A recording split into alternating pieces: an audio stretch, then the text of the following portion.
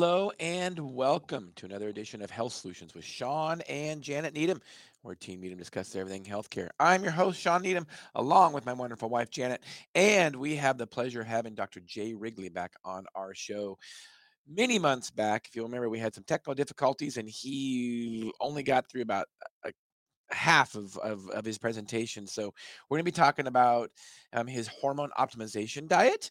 As we've talked about many times before, Jan and I specialize in hormones as pharmacists, but it's also just a piece of the puzzle. If we don't have the right diet to optimize the results of our hormone balancing, then we're not going to get the best results. So Dr. Wrigley, welcome to our show. Good to see you, Janet, and I'm ready to get into whatever you want to get with. Yeah, there we are. So tell us a little bit about your background in functional medicine and what you do, and then we'll get into the meat and potatoes of the hormone optimization diet. Yeah, so, my history is as a functional medicine doctor, I practiced clinically for about 27 years, and then at that point, I decided that I was kind of burnt out on the clinical side of this, and wanted to look for a way to open up, my level of influence because of we'll get into my specialty here in a second, but it just made sense to see if I could build this out and do this remotely to work with people all over the world rather than just Charlotte, North Carolina, which is where I was born, raised, and spent most of my time practicing healthcare. And that worked out really well, took off well, and now I'm able to do my work all over the world. And I'm kind of an expat now. I live in the Dominican Republic at the time being, on the beach, and it's great. And all this came out of the fact that over probably the last 10 to 12 years of my practice, I began to develop a a unique specialty in the combination of hormonal chemistry, especially around females, only because it's not like it's all that different between females and males. It's just that if you look at the demographics of who actually goes to doctors and seeks out, information to do something about their health, it's far weighted in females, right? So, Yep. that had been a specialty of mine for more than 20 years. But then when I began to pair that with this emerging science of metabolic health, because of my own letting my own health get out of whack and gained a ton of weight while I was practicing medicine and teaching others how to eat a healthy bullshit diet. And excuse my language, but Yeah.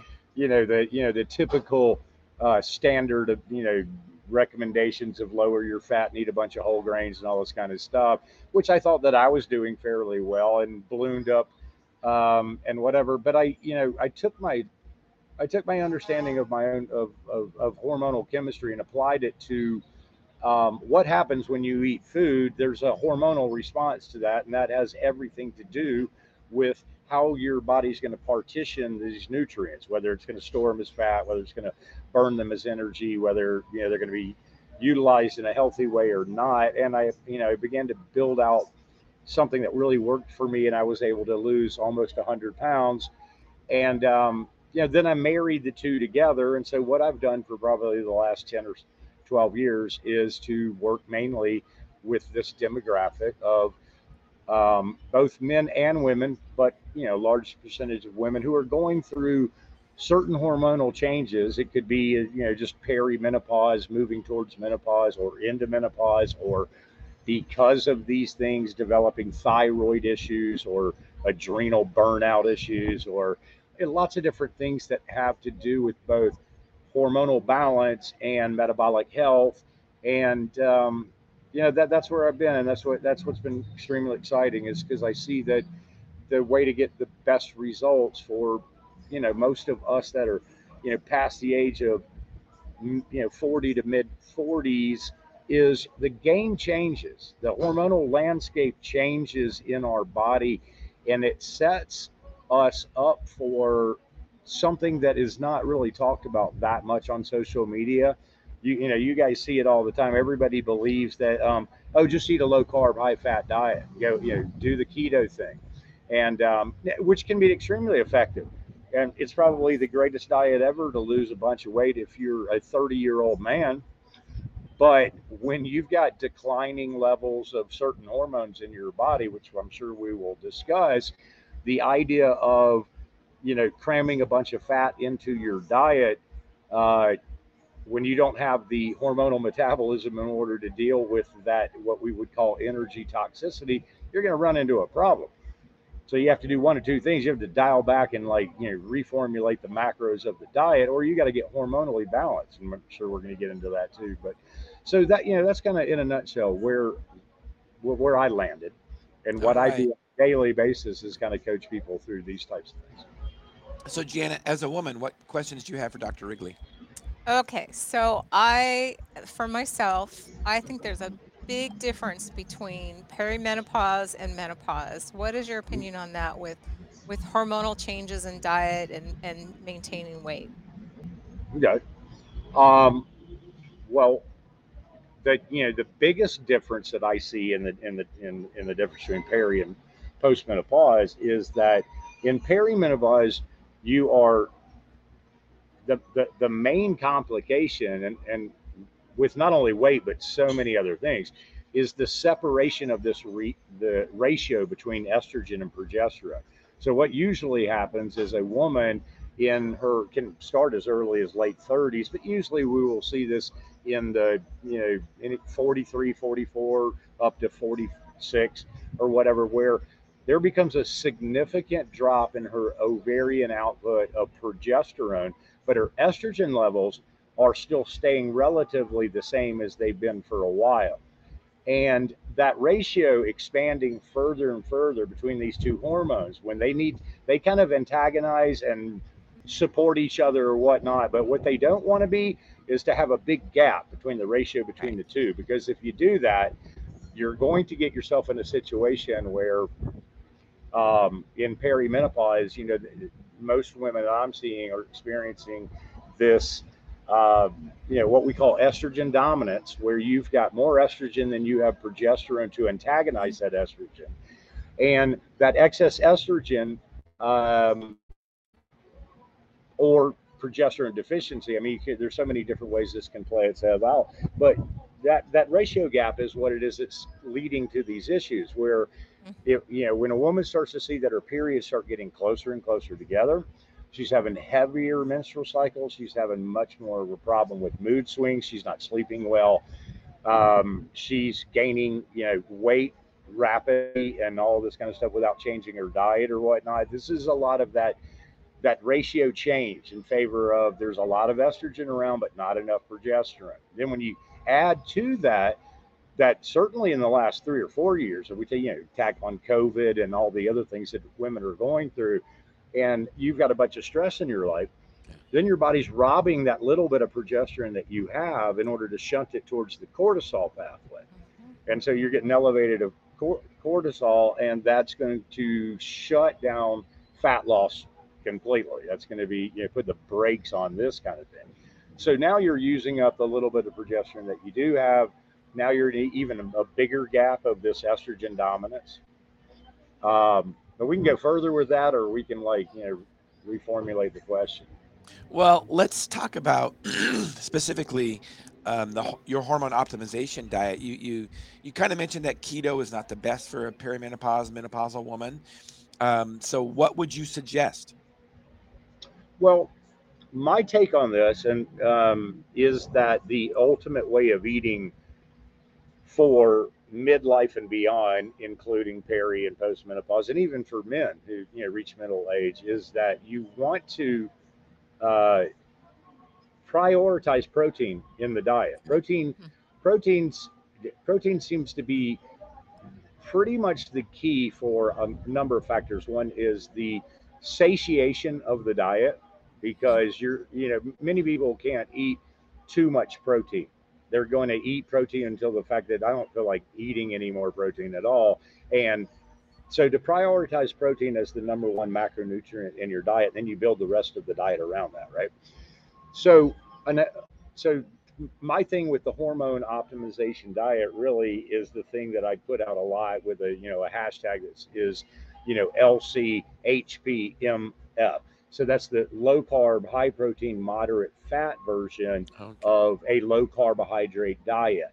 And why I see that to be so beneficial for this demographic that we're talking about is that when you begin to lose the metabolic effect that comes along with estrogen, testosterone, progesterone, and a few other things, then the idea of putting a bunch of fat in your diet when you're being set up for being a better storer than a releaser Right. for sure. So to take in more energy than you need and then expect your body to be able to figure out what to do with this doesn't make any sense at all. I agree. So this is Yep. where the low carb, high fat protocol, which is great if you've got neurological issues or you're a younger person, can work out really well. But later on, you don't need a bunch of fat added to your diet. But at the same time, I need to make it clear because some people get mistaken by this, and I have to answer this all the time. Is I get tagged a lot of times of, oh, you're going back to the eat a low fat diet. Not in any way. Not in any way am I talking about a low fat diet. I'm just talking about uh, eating primarily the fat that comes with the protein that you choose. So if you eat a ribeye, we all know that a ribeye's got Right. a nice amount of Right. fat on it, and that's what gives it great flavor. That's enough fat, right? You don't Right. need to cook the ribeye in a stick of butter for some kind of purpose of you're driving ketones or something like that. Not if not for a 48 to 60-year-old woman. That's not doing you any good at all because you'll never burn through that fat Right. that you took in dietarily before your next meal. So that the hormone optimization diet really is to just look at how we dial back a little bit on the huge amount of fat that would be in the typical ketogenic diet, and we prioritize protein a little bit more because if you remember, and I know both of you do, that the original therapeutic ketogenic diet was low carb, moderate to low protein, and high fat, where we're finding that that was not enough protein to really drive Right.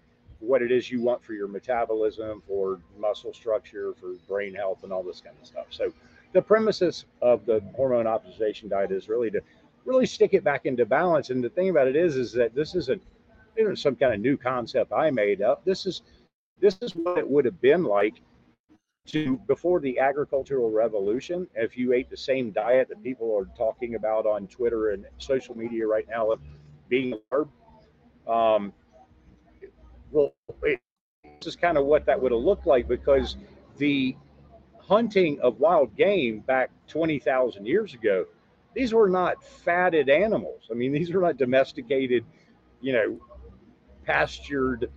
Yeah, you were chasing down something that probably had extremely low body fat. You were looking Right. for elk Right. or deer or something that did not come with marbled meat and all this kind of stuff, right? So it's really just a diet that, again, is another way to say some of the stuff that's been written before in the Neolithic diet or the Paleo diet or whatnot. Of you know, we're eating.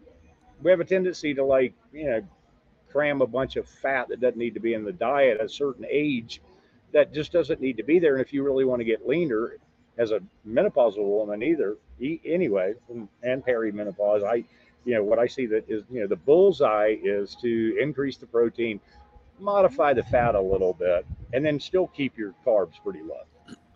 Well, and from what I get, what you're saying is basically just eat real food, and Real food. and yeah, Right. and you will get enough fat. You will, if you prioritize the protein, so basically eat meat, you're going to get enough fat, and and you'll get satiated that way. And the keto diet, I agree with you, 100% about, if you have certain diseases and you need to be truly keto and add fat, that's great. But just to add, a stick of butter to your coffee because it's Mm. good for you. I'm not buying that. Not Um, buying it at all. now, Not buying and it at all. Not unless you've got like grand mal seizures or something like Right. that. That's exactly Yeah. right, and there again, it is extra fat, and fat is concentrated in calories, so it is calories that are going to store probably as fat if you're not burning them. Well, one sure. thing too that seems to happen in this process, and I guess being a female, I notice this with our clients is that you start also losing your lean muscle mass if you're not doing that. And that is crucial. If you're losing that lean muscle mass, then that's not a very healthy thing. And the only way you're going to maintain that is if you're putting that protein back in. So that seems to be a conversation I have with women, and I totally agree with you that that priority of putting protein first, and a good protein first, whatever that might be in their diet, is Yeah, crucial. sure.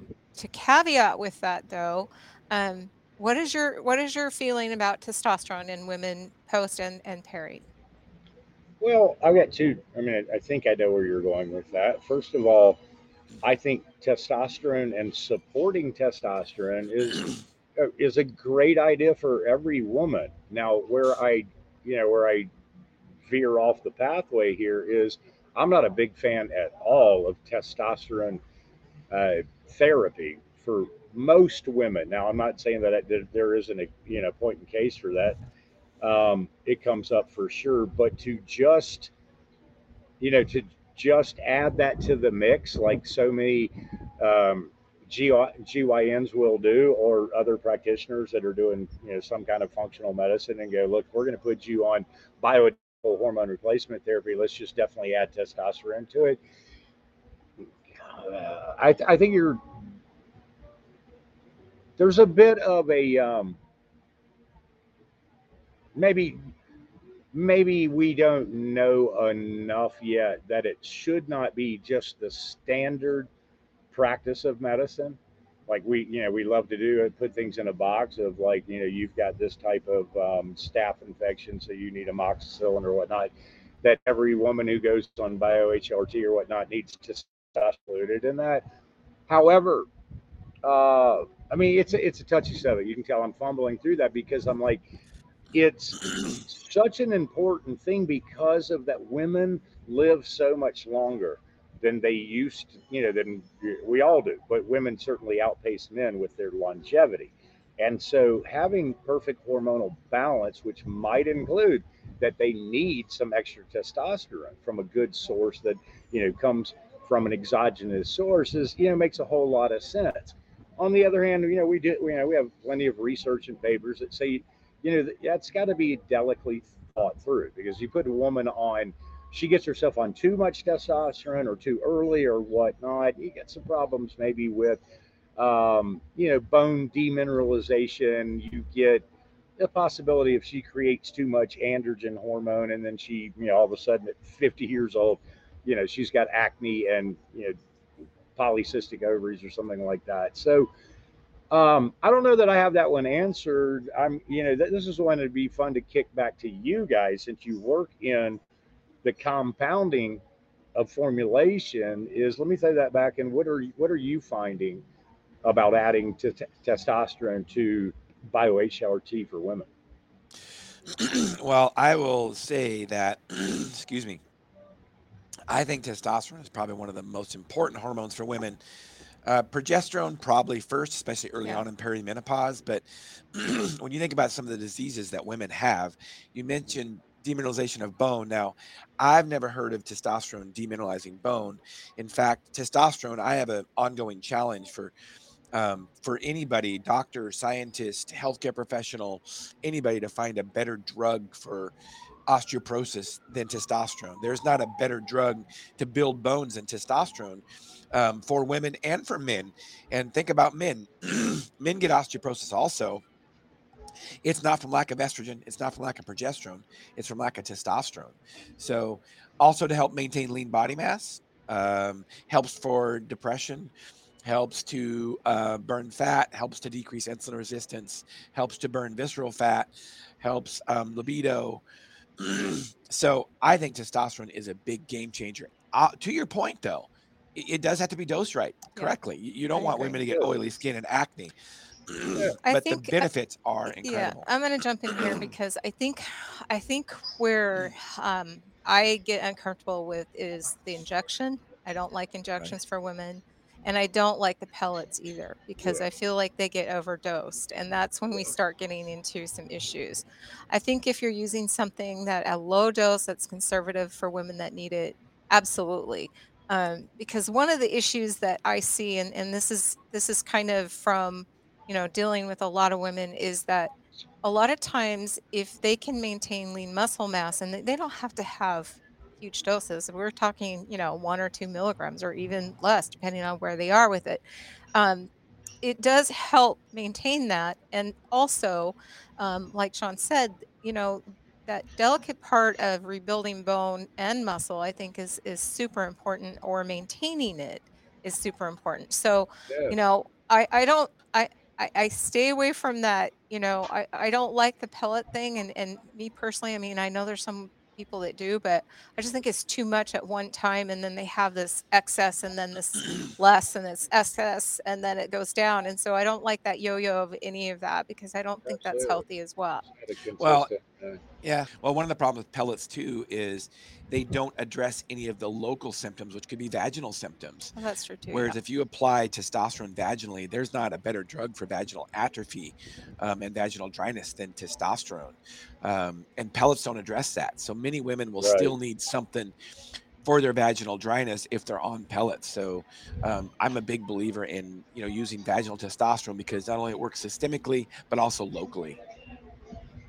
Yeah, so we're on the same page. I think that the only difference is just comes in the fact that I look at it because I'm I don't know this, and I don't want to take this for granted, but I I like driving pathways when I'm working with a client or a vet and making things do what they're supposed to do. So Yep. my thought about what we're talking about is I'm on point, Sean, exactly with what both of you are talking about and your explanation of testosterone. However, I also know this. I know that progesterone is the precursor and the builder for most of all of this Hmm. that we're Sure. looking for. And the thing where most practitioners miss is that they don't understand that you can't just put a woman on progesterone and just hope that, okay, that takes care of the deficiency pathways and your body converts that exactly where it needs to go. Now, there's a way to make sure or push that progesterone into the testosterone pathway. And there's a way to, antagonize that excess estrogen so that we can get thyroid hormone to convert properly and get into the mitochondria. And that takes a little bit of, the understanding of the biochemistry of how you use things like nutritional supplementation to Hmm. drive progesterone in its right way. We might need to calm the adrenals down and stop Right. producing cortisol so the progesterone can move closer towards the testosterone pathway.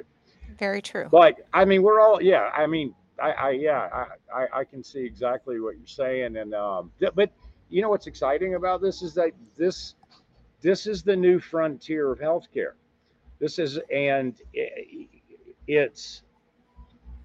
I hope that everybody in the world, pays attention to what something like this conversation because they're out there stuck in this disease management Yep. system, Hmm. which Right. is just we have a cookbook approach to if you've got this set of symptoms that we can give a name to and make a Yep. diagnosis, then there Yep. is a standard of practice protocol. And if you step outside of that standard practice of protocol, then oh no, red flag, you could be pulled out from Hmm. under your umbrella by the hospital administration that oversees your clinical practice. I mean, it is, Yep. you know what I'm talking about, Yep. right? We Yeah. just talked So about it this Absolutely. weekend. Yep. yeah, Yep. so this is what's exciting about this is to get people to realize, my big thing is to try to teach people about you got to become self-reliant in your Mhm. healthcare. And because if you're going to, you're going to listen to big pharma and big food and big everything else Mhm. and hope that they're there when you've got a real problem and they're going to fix that for you, that's not really going to happen, right? But No. yeah, go ahead. Well, our goal is, just like you were saying, to your point, is to educate and empower individuals to take charge of their own health. For sure.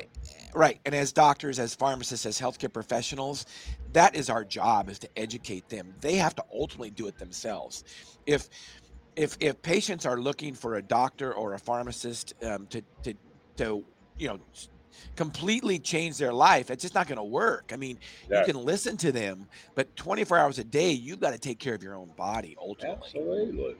Yeah, you got to do the foundational stuff, right? And then you utilize, or people like you two, and those of us who've got a little bit of a specialty in how we can you know, make this even better for you by understanding and teaching you. But we fight that uphill battle too, which is still garbage. That we still have to deal with the fact that I get I got I think three messages today, and this happens every day for all of my life. Of, well, and these are from clients half the time. I had one of them today I'll speak about. So worked with a client from Australia probably 3 weeks ago. She got started on her protocol.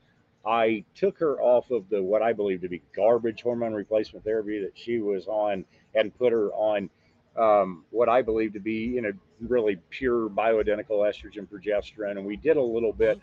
of testosterone push through just some supplementation.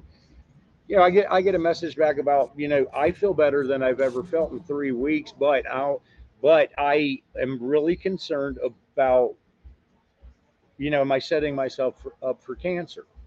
Yep. And I'm going, man, I don't mind explaining that to you because I have to do that every day like you do. But it's a shame that there's not enough information out there that is providing this for people, that this is actually much more cancer preventative than it is a risk factor for cancer. Now, there are those certain cases where you're not going to throw something like estradiol at a woman, uh, but by and large, done correctly, and this, you're actually you're doing more to probably prevent this person from getting either cancer or a reoccurrence of cancer than you are doing anything that is going to lead to harm, right? Well, But absolutely. And the it, education's not. Yeah. it's ignorance. I mean, it's pure ignorance in the medical establishment, and partly because a lot of the studies that have been out there, and of course you know this, Dr. Wrigley, they're with Premarin, and or medroxyprogesterone acetate, and those are so different than Right. estradiol and progesterone. And I think the biggest culprit is medroxyprogesterone acetate. That drug is horrible. Um, Yep. and really the important thing is progesterone. And Right. we're taught in medical school or in pharmacy school that, oh well, if you don't have a uterus, you don't need progesterone. I mean, that's the ignorance out there. I mean, think about that. That is the Absolutely. dumbest thing I've Dumbest ever thing. heard. I mean, Yeah. so you're telling me that progesterone's a magic hormone and it only works in the uterus? Seriously? I mean, what hormone works only in one tissue in the body? Oh, None. and it's so, I mean, we could just talk about that forever because here's the thing, most of the reasons for the hysterectomy in the first place were because of a predominance of something like estrogen dominance, right? So here's what we'll Yes. do is we'll take your uterus out, then we'll put you back on estrogen without any progesterone to antagonize that estrogen, which just furthers the whole complication in the first place. But the woman goes, well, I don't really know that because I don't have a uterus. So the symptoms went away. Meanwhile, you're pushing the whole thing that set you up for the hysterectomy in the wrong direction. Yep. It's just unbelievable. We see this every day, right?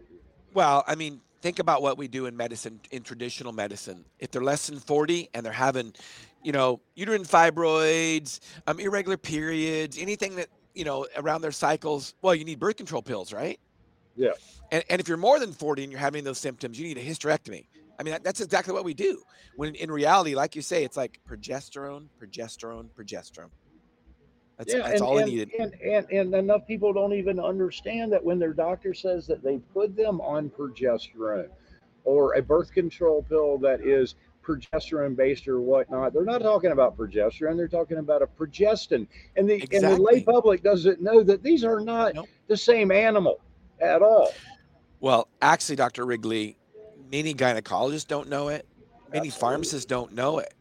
I mean, they put them in the same category. Even in my Really? pharmacology book, they put progestin and progesterone in the same category. And here's how different they are: progesterone, progestation. Gestation, It's right?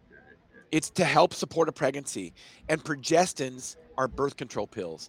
That's how different they are. Right. Yahada, let's go ahead and stream our comment. Looks like we have a comment up there. Laura Turner, thank you for listening and watching. She's a loyal listener. What is frustrating is here is the agreement among providers on how a woman should be treated. I've talked to 3 different practitioners and they all say something different, things about progesterone, testosterone. So frustrating. I agree with you 100%, 100. Laura.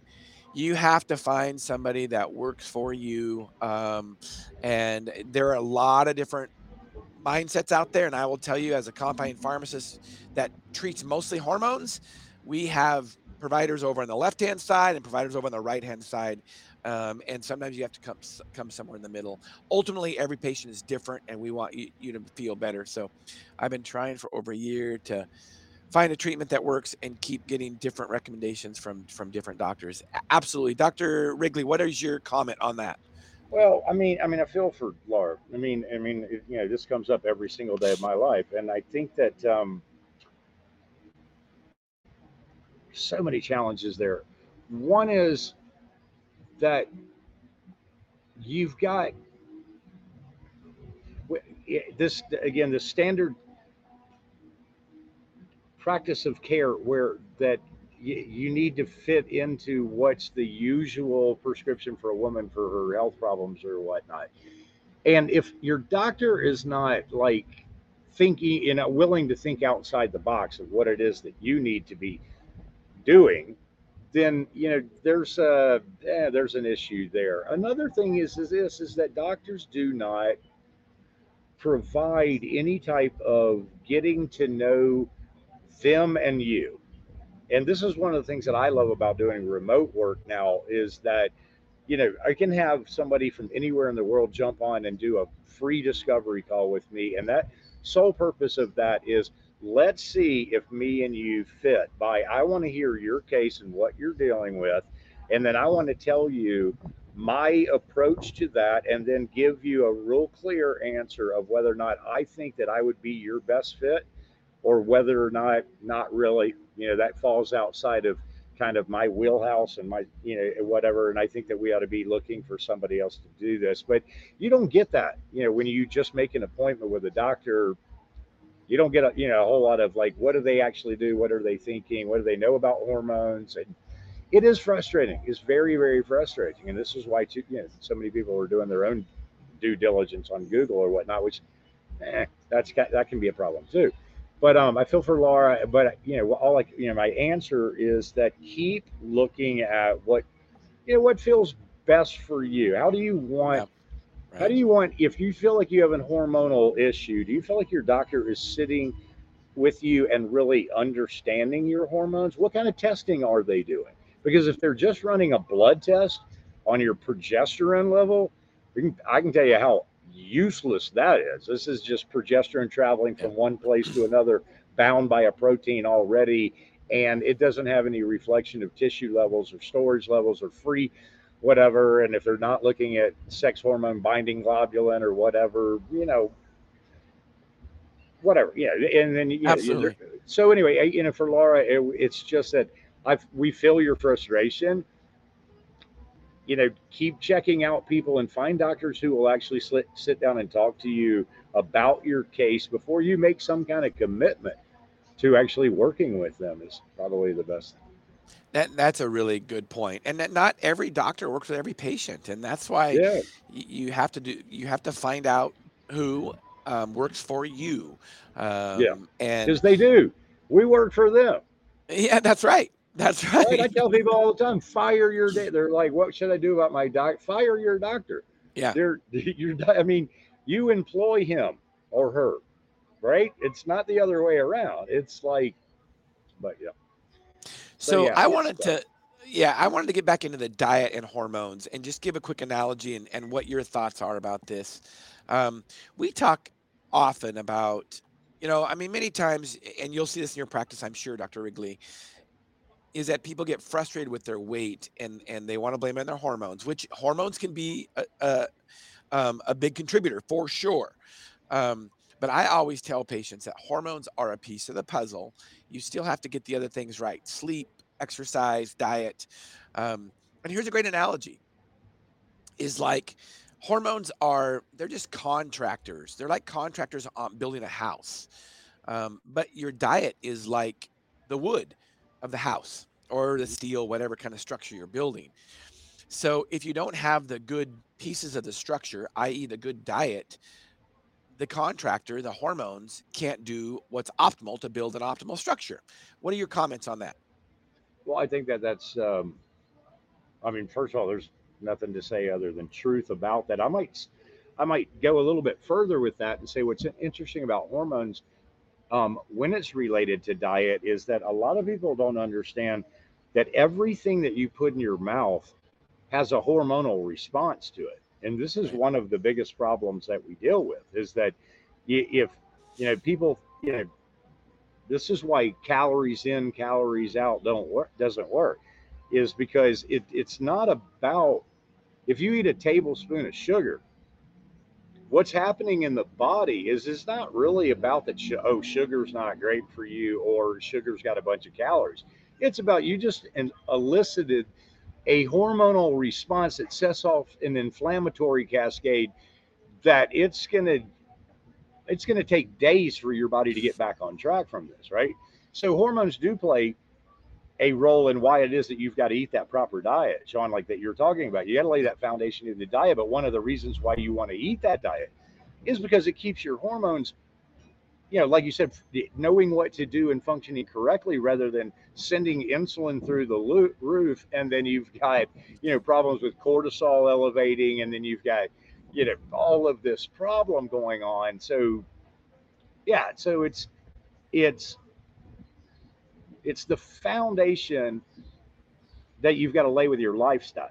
But you're doing that in part because of what that does for you hormonally, which is a beautiful thing because there's Right. nothing better than to have good hormonal balance. It's why it is that we see so many people who can get away with so much is they've got strong genetic hormonal balance. Now eventually that usually catches up It'll with them, catch up with but them. Well, what I like about what you just said is you put insulin in there, and of course we've kind of been hitting on that without saying it for the entire podcast. But when we say hormones, hormones is such a general term. I mean, yeah, and broad there's term, so many of them. right? And that's why we have to really break it down. And like for instance, when a doctor just ignorantly says, "Well, you've got a history of breast cancer, you can't be on hormones." I mean, that is the most ignorant statement I've ever heard of. And Oh so yeah. what I'll tell patients, I'm like, well, you know, epinephrine or adrenaline's a hormone. Um, Insulin's a hormone. Can you not, have any of those things? No. We have to break down what hormones are. And the most important hormone when it comes to overall function that affects all of our hormones, I used to say this, Dr. Wrigley. The hierarchy of hormones was adrenal, thyroid, sex hormones. But you know what trumps them all? Insulin. If your insulin is not in balance, nothing else will get better, or it won't be optimal. That's for sure. Correct? Yeah, I mean, correct. I mean, that's a great conversation. I mean, we could have fun with that all day long because I would say, how could I argue that?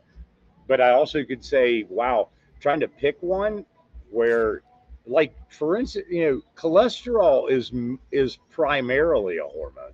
But if not, I mean, in the ways that it's not, then we could shift to the next step and say pregnenolone of being the Right. master hormone of like moving all. So yeah, it's an interesting conversation. But I think if I had to be held a gun to my head, I think I'd have to agree with you and say if you if your insulin's out of control, you you're creating everything that's going to walk you down towards diabetes, obesity, heart disease, uh, mental issues, Parkinson's, Dementia, Parkinson's, Alzheimer's. I right? mean, it's just The list goes on.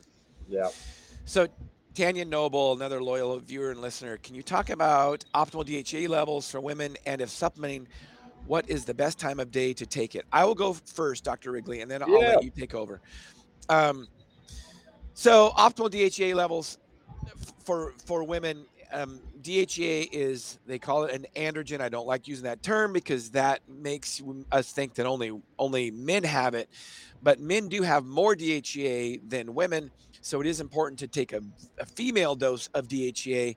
Female dose of DHEA is anywhere from 5 to 25 milligram a day. DHEA is mostly made in the adrenal glands to help us respond to stress. As we age, DHEA levels go down. So optimal is, when you say optimal, optimal is different for everybody. So it depends on, what your goals are. So get your level checked, make sure it's on the high end of normal. If you're not having acne or oily skin anyway. So that's why it's different for everybody. And the best time to take DHEA is in the morning, because that's when our adrenals produce the most DHEA, is in the morning, to prepare us for the rest of the day in times of stress. So Dr. Wrigley, what do you got to say about DHEA? I'm gonna, I'm gonna pretty much say that you nailed that, Sean. I would. Here's what I would add to that. I find that DHEA is a mixed bag for sure, with in the giving it to women. So, so what I mean by that is this: the women who respond favorably to DHEA will respond to it at a low dose, and so I will often start women on 5 milligrams twice a day. And in some cases, if I just have a hunch that this is really needed, I might go to 10 twice a day for a total of 20. But here's what I find: there, it's a it's an interesting thing because of all of what we know about what the DHEA pathway is and where it leads to or whatnot. The research is not like super strong, like that it works for everybody. Like if we knew, I mean, we would know right now for sure if DHEA was the go-to libido stimulating nutritional supplement to take for a female, then who somebody would have already patented some kind of version of this, and they'd make $1 billion. Right. But it becomes one of those things where some women, this changes their life. Other women doesn't really do a whole lot of anything. And then in the third case, sometimes if you get them a little bit more than they need, then they're going to go that androgen pathway, and they're going to go, why all of a Yep. sudden am I breaking my skin out at 50 years old or whatnot, because you're pushing too much. So DHA is one of those things where if someone's interested and they're going to do this on their own and they're a woman, I wouldn't start with more than 5 milligrams twice a day. And if you notice anything after a couple of weeks of, I definitely think I feel better, maybe play around and take it up a little bit. But again, I'm not sold on that every woman should take it. That's for sure. Yeah, I mean, everybody is individual. That's what's important about hormone balancing, is that, you have to know what hormones somebody needs. That's why it's important to test, and that's why it's important to go to a practitioner that knows what labs to order and how to interpret Yeah, those labs. absolutely. For sure. Laura, do hormones affect insulin? Ever since being on progesterone testosterone, my insulin has gone way up. Well, of course, hormones affect insulin. What can you say about that, Dr. Wrigley? I don't think that anybody's going to answer that with just the question, Laura. And I'm sorry because the way my mind works is I'm going, okay, I can think of about 14 different ways that are you taking enough progesterone that's elevating or testosterone that is somehow elevating metabolic rate, therefore your liver's dumping more glycogen, which is leading to an increase in insulin. So I'm not sure I understand how to. I mean, but Sean, you might have a better. No, I'm with you. I would answer the question the same way. I think it's just that is too broad of question to really answer without knowing all the Yeah, details. Now, I will say this about insulin, um, and I know some people don't like hearing this answer, but the thing that affects insulin the most, Dr. Wrigley, what is the thing that affects insulin the most? And I'm not making this a difficult question. It's basic. What's the thing that affects insulin the most? It's what we eat, right? Yeah, it's what you eat and leading to Right. the resistance of being able to Right. So process. diet is far and beyond what affects insulin more than anything. Um, so all those details have to be worked out before we can really get to the root of if Right. progesterone, testosterone caused a problem. And I think it's true to what Dr. Wrigley was saying. You can go into the pharmacology of it, and you can start thinking about how would that affect insulin, how would it affect your liver glycogen, things like that. But Yeah. ultimately, what we eat is what affects insulin. No doubt. And if you want to mess up your insulin or reverse the problem with insulin, you need to know the common. So here's a better way for Laura to understand if she doesn't already get this. If you wanted to go out and create an insulin problem or become diabetic really quick, eat a bunch of refined carbohydrates in the presence of a bunch of hydrogenated seed oil, and you will blow your insulin through the roof, and you will become all kinds of problematic. So there's complication with the two factors of simple carbohydrates raising insulin just because that's what they do to try to drive glucose into the cell. But when you add something like processed seed oil into the mix, then that creates more of the insulin resistance where now the insulin can't get the glucose into the cell, and now you've got a major problem. So if most people could just get this, is that the way out of this mix that's leading people to being obese and diabetic and heart disease and all this kind of stuff is to formulate a diet that, first of all, get rid of processed, refined junk food, get rid of any type of oily fat in your diet that comes from any other source than something like an avocado or true olive oil, which is now almost like we have a hard time even telling people that now Yeah, because we don't even know if we get real olive oil anymore. right. But you want to get rid of any type of fat in your diet that's not really a primarily a animal fat like butter, lard, ghee, these types of things, with the exception of maybe avocado oil and maybe the exception of something like uh, where was I going with that? Olive oil. You said olive Well, oil. I'm olive trying to oil think. if you can get really good Yeah. olive oil, but no, I was going to coconut oil. If you can get Oh yeah, yeah, really yeah. Yep. good pure coconut oil, that's another safe bet too. But the rest of stay away from the sunflower, sesame seed, cottonseed, and number one, stay away from anything that starts off the ingredients with soybean oil, which you're going to find that is the number one ingredient in just about every bottle that you pick up in your grocery store. But those things are so impactful to disturbing your metabolism, basically, really messing up your thyroid function, messing up so many things that are leading to problems with everything from women gaining weight to infertility and all these kinds of problems. So clean up the diet. I think me and Shawn are, kind of circling back around like we always would to look, there are so many things that can be offered every woman to tailor something to her specific goals. This is what I do on a daily basis. But it starts with this. I need you to eat this way, and I need you to time your eating at this way. And I need you to pay attention to things like you need some exercise in your diet, a little combination of, some going for some long walks with hopefully a couple times a week. You focus on some strength training kind of things like that. I need you to pay attention that you need sunshine and pure water, and you need to stress reduce. Maybe you need to, go to a yoga class or do some meditation or whatever. Then outside of that, if we're dealing with, then we can talk about, well, here's what would be perfect. For you would be, a mixture of, let's say, some USP progesterone with a small amount of bioidentical thyroid replacement therapy to get more T3 into the mitochondria. But I mean, there's all kinds of things that can be placed to make it individual for you, but you really are not doing yourself a whole lot of good if you're not willing to do the things that will,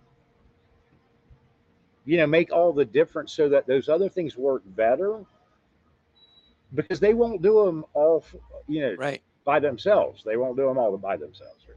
No, that everything's meant to work together. So Yeah, it's hormones is a piece of the puzzle, diet's a piece of the puzzle, and exercise. And I'm glad you mentioned that because one thing that we forget about insulin, we talk a lot about diet and insulin, and but let's also remember that exercise lowers insulin. And absolutely. I'm a good example. I use this. I'm an endurance mountain bike racer. Okay, So I ride my bike anywhere from 10 to 15 hours a week. And I will say, depending on what kind of intensity I'm working out or I'm riding, or depending on how long the ride is, I'll eat, as you can imagine, Dr. Wrigley, I'll eat quite a bit of carbohydrates sure, because I'm burning them. But my insulin, I've had my insulin levels checked and they're super low because I don't need the insulin to take the glucose out of the cells because I'm burning the insulin while I'm exercising. So, one of the best ways to lower insulin is also exercise. absolutely. Um, Exercise is so important for everything. So, Absolutely. Muscle to maintain lean body mass, to maintain bone health. If you use if you use bone weight bearing exercise. yeah, And Laura's a rock star. She's lost 130 pounds over the last few years. great. Doing a keto diet, and so she's got her diet diet dialed in. Um, and I think she just needs some help with some of the details with the other pieces of the puzzle. Did we answer all of Laura's questions? Okay. And Dr. Wrigley, we're about out of time here. Yeah, So yeah. let's um let's wind this podcast up. As we wind this podcast up, I want you to tell us what you have a passion for. I have a passion for creating success stories. I mean, that's Awesome. really what it's gotten down to now. Is that I'm yeah, after doing this for 30 years, I'm realistic in the fact that I don't know that I want to work forever.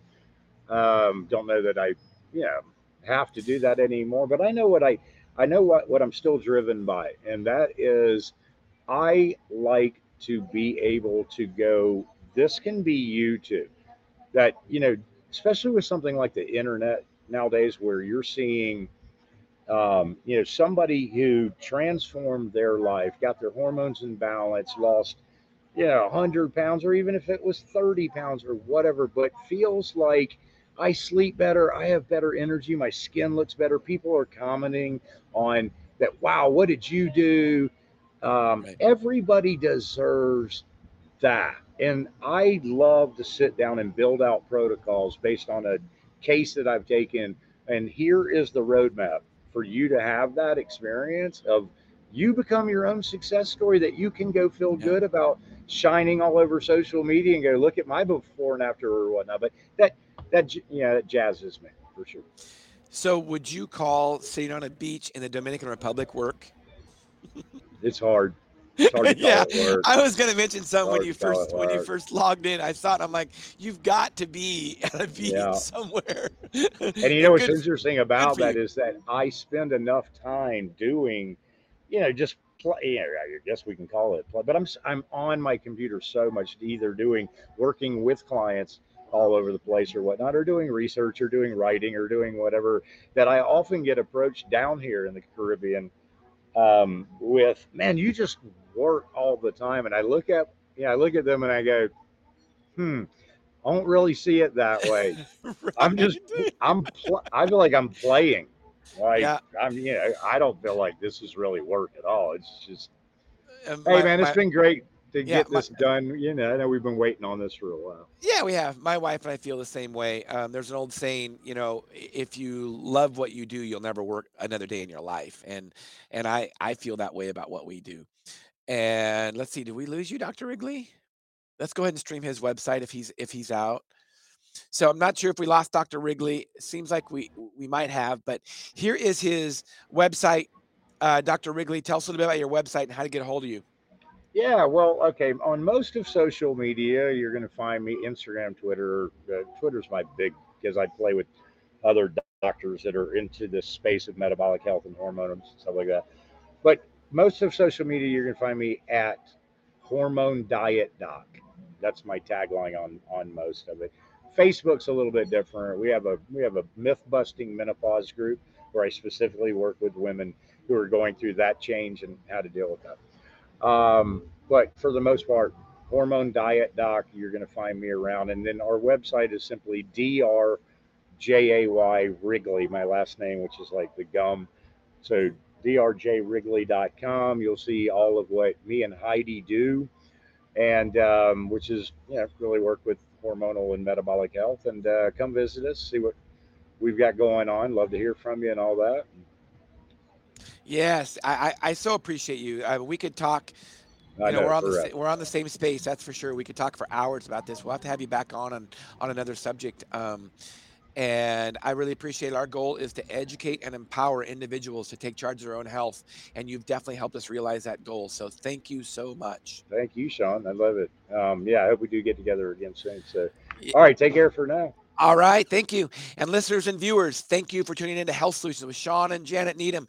Tune in Wednesday. We have a special episode. It's kind of a makeup episode from last week when Shawn, Casey, and I could not, our times conflicted. So stay tuned because we're going to have him talk about ADHD, and we're going to have him talk about how you don't need drugs to treat ADHD. You do not want to miss out on that. So Wednesday, Health Solutions with Shawn and Janet Needham. Thank you for tuning in.